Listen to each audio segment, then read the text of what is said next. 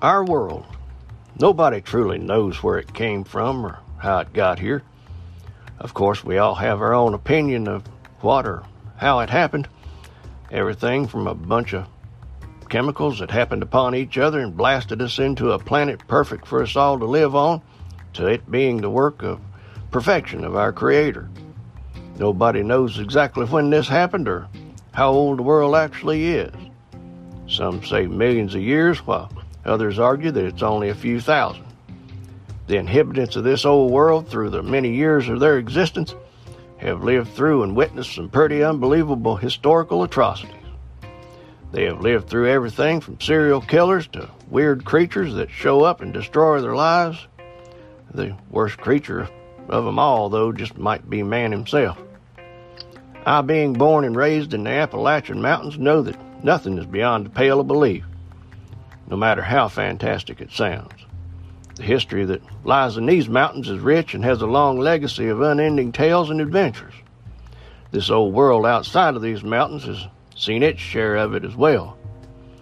Come with me as I take you on a fantastic journey around the world where we seek out things that are not always as they seem, and history is not always as what we've been told. I guarantee it won't be anything like you expected. Hello, I'm Larry Bentley, and this is World of Murder, Mystery, and Legend.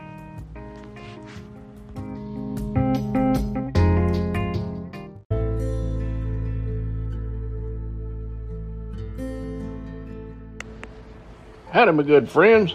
Welcome back, and I appreciate you so much for joining me today.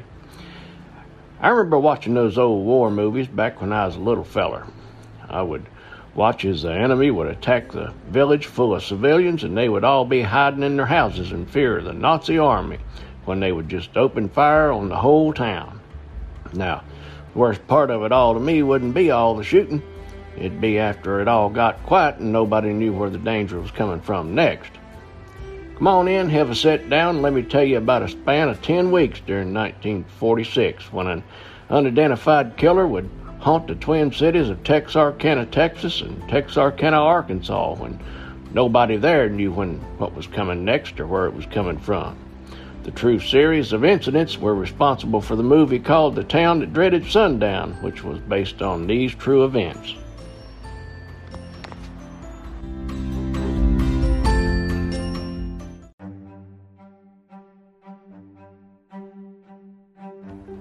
On February 22nd, 1946, 24-year-old Jimmy Hollis and his 19-year-old girlfriend, Mary Jean Larry, headed up to a secluded spot on Richmond Road at about 11:45 in Texarkana, Texas. The young couple had spent the evening at the movies on a double date with Jimmy's brother, but after dropping them off, it was time to go somewhere and maybe steal a little sugar. The couple barely had time to start relaxing when their sugar turned plumb rotten, and the night was brought to a complete halt. A dark figure peered through the window at them, with a white hood over his face, with rough holes cut in it for his eyes and mouth, and a pistol in his hand. The man, dressed like the Scarecrow from Batman, barked his first order at them: "Come out of the car now." Worried that they would be shot dead if they failed to follow it, Jimmy and Mary did as they were ordered. Mary told the man that he could take all the money he wanted, just to please don't hurt him. The man shined a light in their eyes, and he gave his reply: "Do as I say, and I won't hurt you." The first request was a weird one. He ordered Jimmy to take his breeches off. After some understandable hesitation, and Mary's pleased just to do what he was told, Jimmy took his pants off. Seeing what they were up to, I'm about to half surprised that he didn't already have them off. But anyway, despite satisfying the demand, the attacker went back on his promise and whacked Jimmy across the teeth with the gun and left him in a crumpled heap on the ground. Now, seeing the danger her life was in, Mary made a run for it. Of course, it never works, and she didn't get very far. After being thrown to the ground, Mary cried in horror as the warped individual sexually assaulted her, and with the barrel of his gun, of all things. Thankfully for Mary, her ordeal came to an end before an even worse fate became her, as the headlights of a car came into view and the masked marvel busted Mary across the face a few times and he went running off into the dark. After Mary called the police, the young couple was rushed to the hospital. Mary had sustained several bumps and bruises, but Jimmy was far worse. A rap on the head had given him a skull fracture. But Jimmy, being a tough kid, overcame his injuries and survived the horrible ordeal. Little did Jimmy and Mary Jean know that how lucky they was at the time that they were able to escape with their lives that night. But they would soon find out. The couple offered up their accounts of events to the police.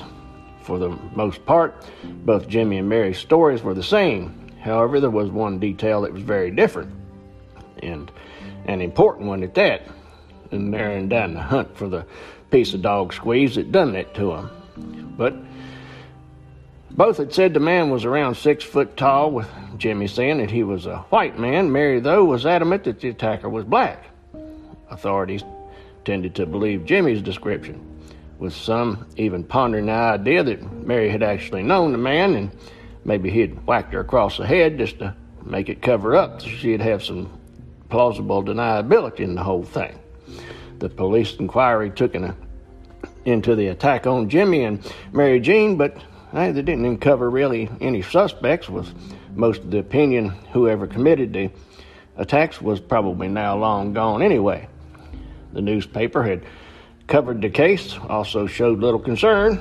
They all thought that this was a one-off horrific accident and probably never be solved, but the locals weren't, well, I guess they went locally or mostly unconcerned and thought that the attacker was somebody passing through as opposed to being one of their own. Tragically, it didn't take them long to realize how wrong they were. On March 24th, 1946, scarcely a month later, a motorist was driving along Bowie County Highway 67 when he spotted a vehicle parked in an unusual spot along the side of the road. The area had suffered a horrible toad strangler over rain, and so thinking that the driver of the 1941 Oldsmobile may be stuck in the mud and in need of assistance, he pulled over to offer his help. As he walked up to the car, the Good Samaritan saw the vehicle contained the bodies of a male and a female covered in blood. Of course, you know this was coming between me and you, didn't you?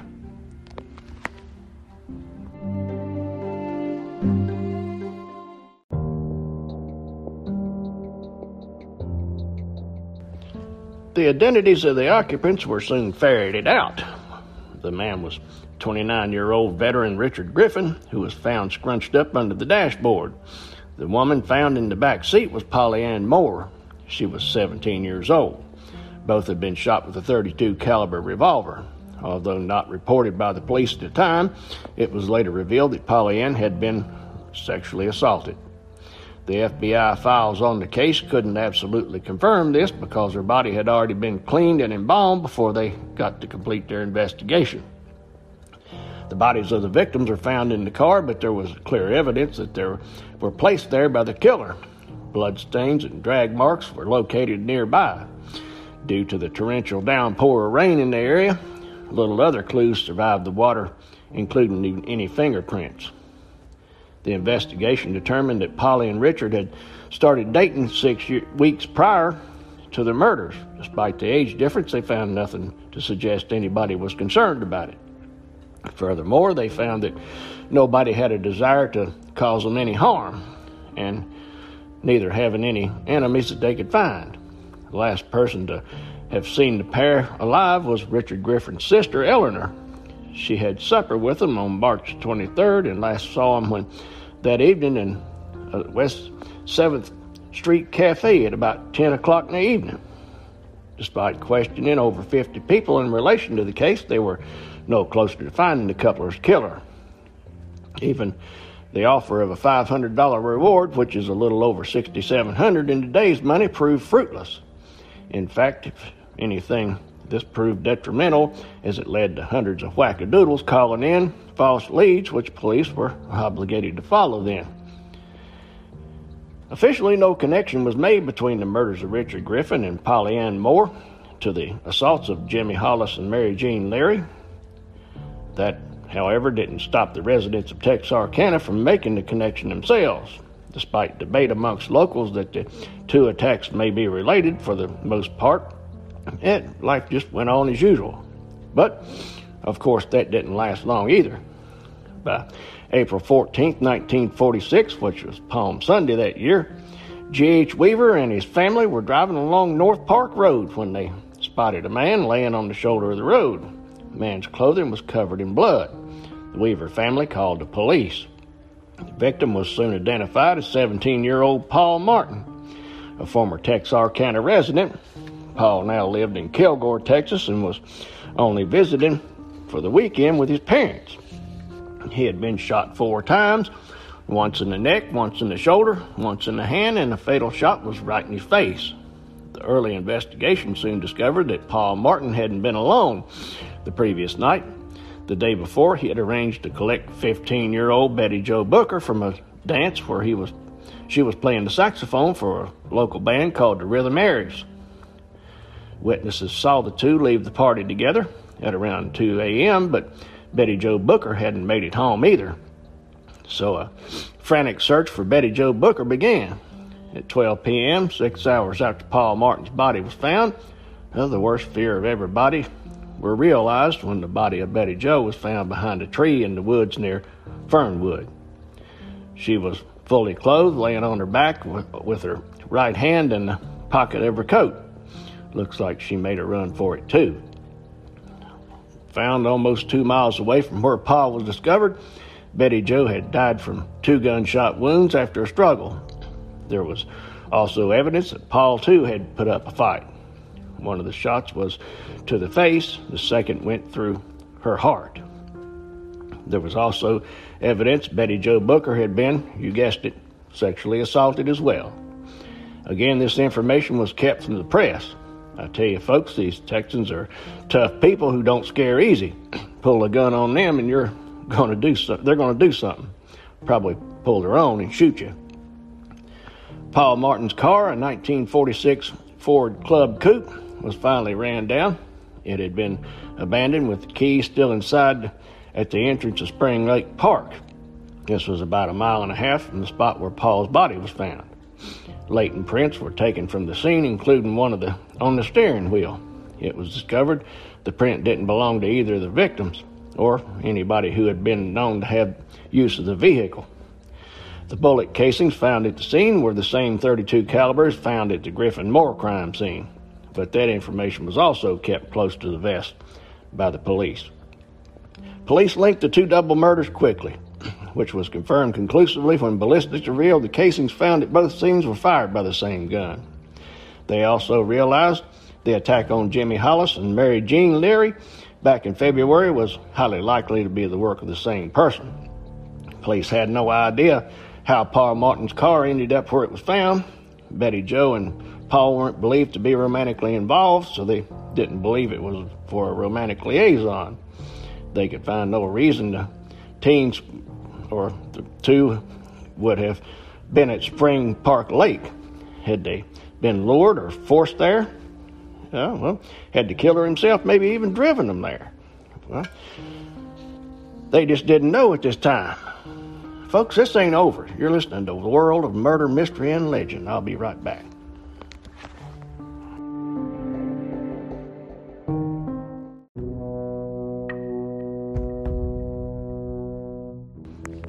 Now, at this point, the decision was made to put the highly respected Texas Ranger Lone Wolf Manuel Gonzalez on the case. Lone Wolf issued the following bulletin as one of his first acts. Wanted for murder. Person or persons unknown for the murder of Betty Jo Booker and Paul Martin on or about April 13, 1946 in Bowie County, Texas. Subject or subjects may have in their possession or may try to dispose of a gold-plated Bundy E-flat alto saxophone, serial number 52535, which was missing from the car in which the victims are last seen. This saxophone had just been rebuilt, replated, repadded, and was an almost new black leather case with blue plush lining. It is requested that the check be made to the music stores and pawn shops. Any information as to the location of the saxophone or description of whereabouts of the person connected with it should be forwarded immediately to the sheriff Bowie County, Texarkana, Texas, and Texas Public Safety in Austin, Texas. The saxophone was finally discovered in the bushes some 6 months later, not far from where Betty Jo Booker's body was found, still inside the black case. The saxophone failed to lead to any help in identifying her killer, though. Police may have had no name for the man who was now sending a wave of terror throughout Texas, but the press soon did. During the reporting on the most recent attack, the murder of Betty Jo Booker and Paul Martin, the killer was labeled as the Texarkana Phantom by the press. It was a name that stuck, and in some ways only helped to build raising the hysteria within the community. With the Texarkana Phantom murders now very much public knowledge, doors that were once left unlocked were now bolted shut. A happy greeting to a stranger was now replaced with a suspicious look. And at nightfall, the sounds of children still playing was replaced with complete dead silence. Law enforcement stalked the lovers' lanes and secluded spots where young teens and couples may go to alone in the hopes of catching the Phantom. In total, over 300 possible suspects were questioned. One by one, they were let go without charge. Despite the best attempts of the community to stay safe, another attack was just weeks away. Less than a month after the murder of Paul Martin and Betty Jo Booker, fear within the air could be cut with a knife. On the evening of May 3rd, 1946, 36-year-old Virgil Starks, sat down in his chair to listen to his favorite show on the radio at about 9 p.m. His 35-year-old wife, Katie, was upstairs. She laid on the bed in her nightgown, reading a magazine. The farmhouse the couple called home was located in Miller County, Arkansas, in a remote area some 12 miles from Texarkana. Katie and Virgil Starks had been unaffected by the horrors and hysteria, filling the nearby city with dread. Sadly, that would all change here in just very short order. As he sat listening to his radio show, little did Virgil know that a figure had appeared and stood outside the window looking at him. 2 shots burst through the window pane, shattering the glass and entering the back of Virgil's head.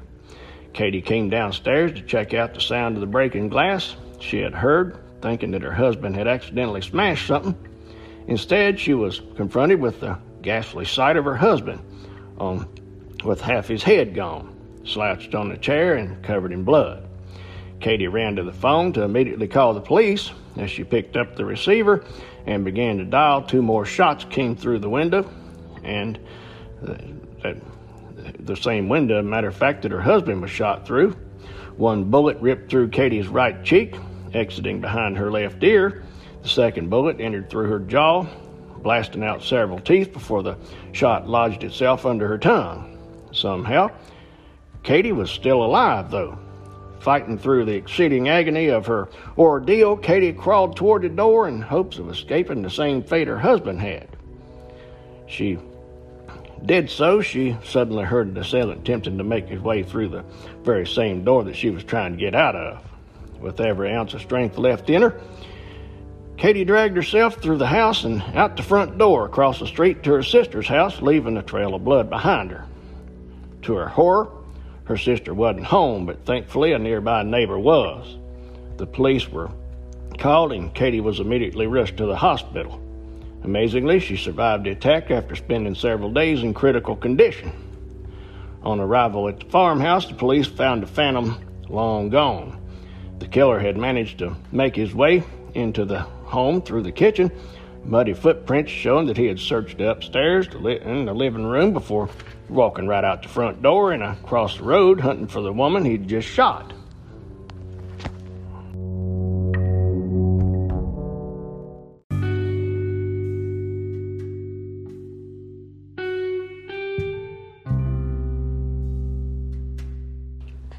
A flashlight belonging to the killer was also found near the window from which he'd dropped the hammer on Virgil. More importantly, he had also left several fingerprints and bloody palm prints all through the house. Bloodhounds were brought in the following morning and picked up the scent of the Phantom. The scent was traced for 200 yards, running along the highway until it was lost. That's probably because that's where the Phantom had parked his car during the attack, and he just got in it and drove off. Unfortunately, Katie Starks was unable to help once she was available to answer questions. She had never set eyes on the Phantom during the horrible attack, so she couldn't even provide a description.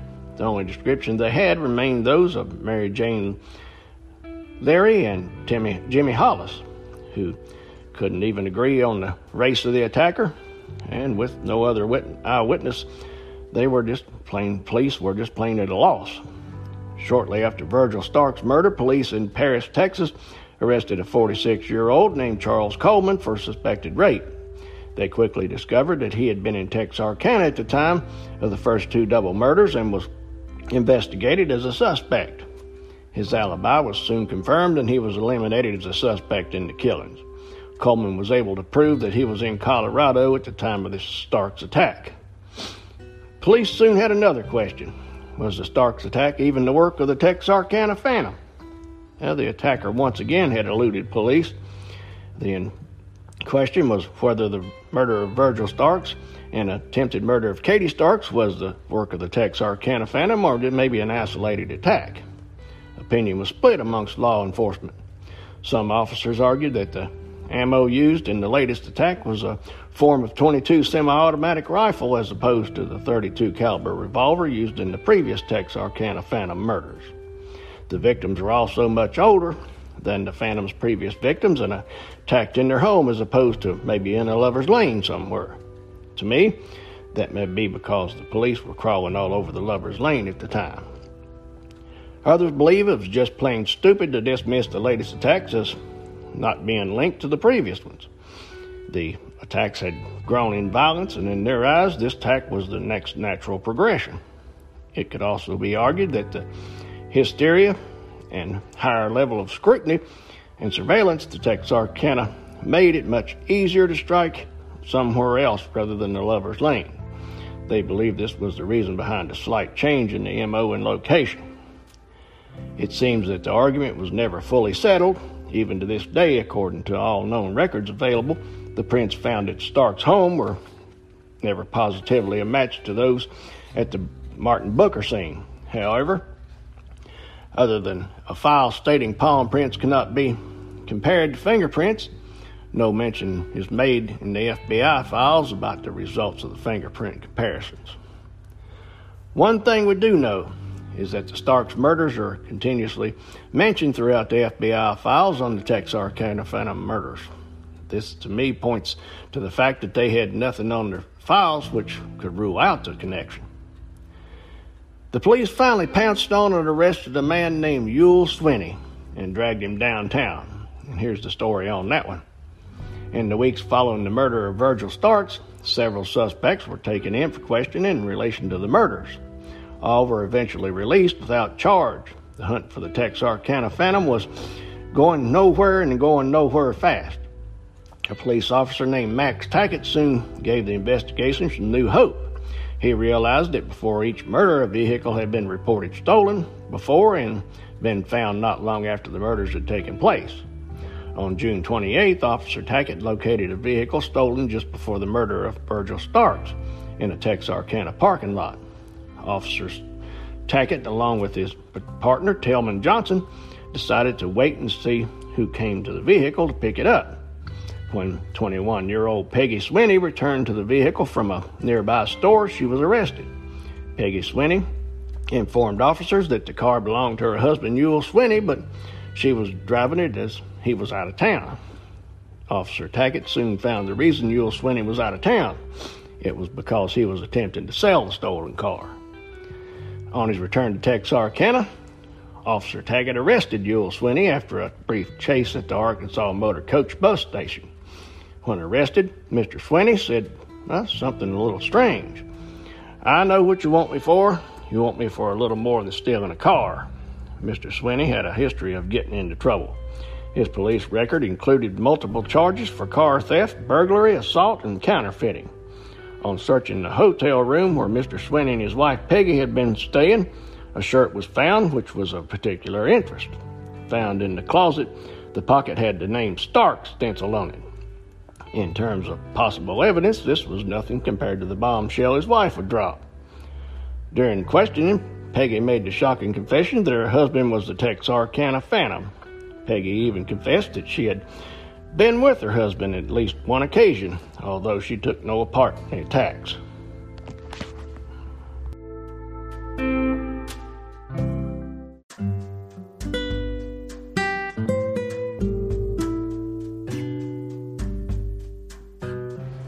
She recanted the claim several times in the week following, but each time she would then change her mind and once again blame her husband for the Phantom murders, each time with a slightly different tale to tell. Investigators wanted to believe they were being told the truth by Peggy Swinney.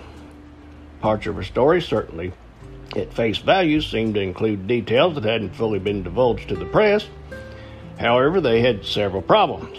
The fact that her stories were so inconsistent was first major stumbling block. Her claims would already be taken with a good bit of salt by many due to her being a criminal, but the altering stories that she told would only exaggerate the problem. Peggy Swinney also refused to testify against her husband in court, and under law, she couldn't be forced to do so. On paper, some of the details she gave did give her statement more validity. The problem was that during her incarceration, Peggy Swinney spoke to over a dozen different officers. Investigators couldn't be certain the details Peggy gave were genuine or information that she had garnered from the conversations with the different law enforcement officers. Another problem came in the form of a letter Peggy wrote just before her first confession, intended for her parents but intercepted by police. In the letter, she states that she lied in accusing Ewell and only did so after repeated questioning. Mr. Swinney was never charged in relation to any of the murders. Max Tackett and Tillman Johnson believed that they had caught the killer, and by all accounts, they continued to believe that until their deaths. Most of the Texas Rangers working the case and Sheriff Bill Presley were unconvinced. Lone Wolf Gonzalez, who headed the case, continued his hunt for the killer for years after Mr. Swinney was incarcerated, indicating that he too was unconvinced Ewell Swinney was the Texarkana Phantom. The most conclusive proof for Ewell Swinney not being the Texarkana Phantom are the fingerprints. His prints are checked against those taken at the Starks crime scene and various latent prints found at Spring Lake Park, and none were a match for Ewell Swinney or anybody else they tested. So what finally happened to old Ewell Swinney?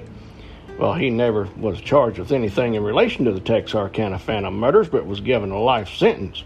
He was sentenced as a habitual offender and sent to serve out his sentence in Huntsville, where Texas puts their murderers to sleep. His conviction was overturned nearly 30 years later in 1973 after an appeal. However, even after 30 years behind bars, Ewell Swinney hadn't learned squat and went right back to the same thing that got him locked up to start with, which resulted in him spending his remaining days in and out of jail until he died in 1994. As is often the way with these old cases, it's sad to say that the truth is, I guess that we'll probably never know who took the lives of these poor victims. The Texarkana Phantom will, unfortunately, remain anonymous, probably from now on. What do you say, folks? Let me know. I hope you've enjoyed hearing the story today. If you have, please rate and review the podcast, and don't forget to follow us, please. Of course, you'll be following Appalachian Murder, Mystery, and Legend to get this World of Murder, Mystery, and Legend podcast, which runs right along with it under the same name, along with the Deviant Report, of course. Hope if you'd like even more episodes of all the podcasts we do, consider becoming a subscriber for $1.99 a month for extra episodes of all three. Just go to Anchor.fm or Spotify and search Appalachian Murder, Mystery, and Legend, and they'll fix you right up.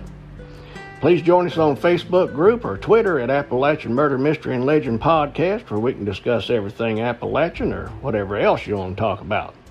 I'll be back real soon with another episode of World of Murder, Mystery, and Legend, and I'll see you then.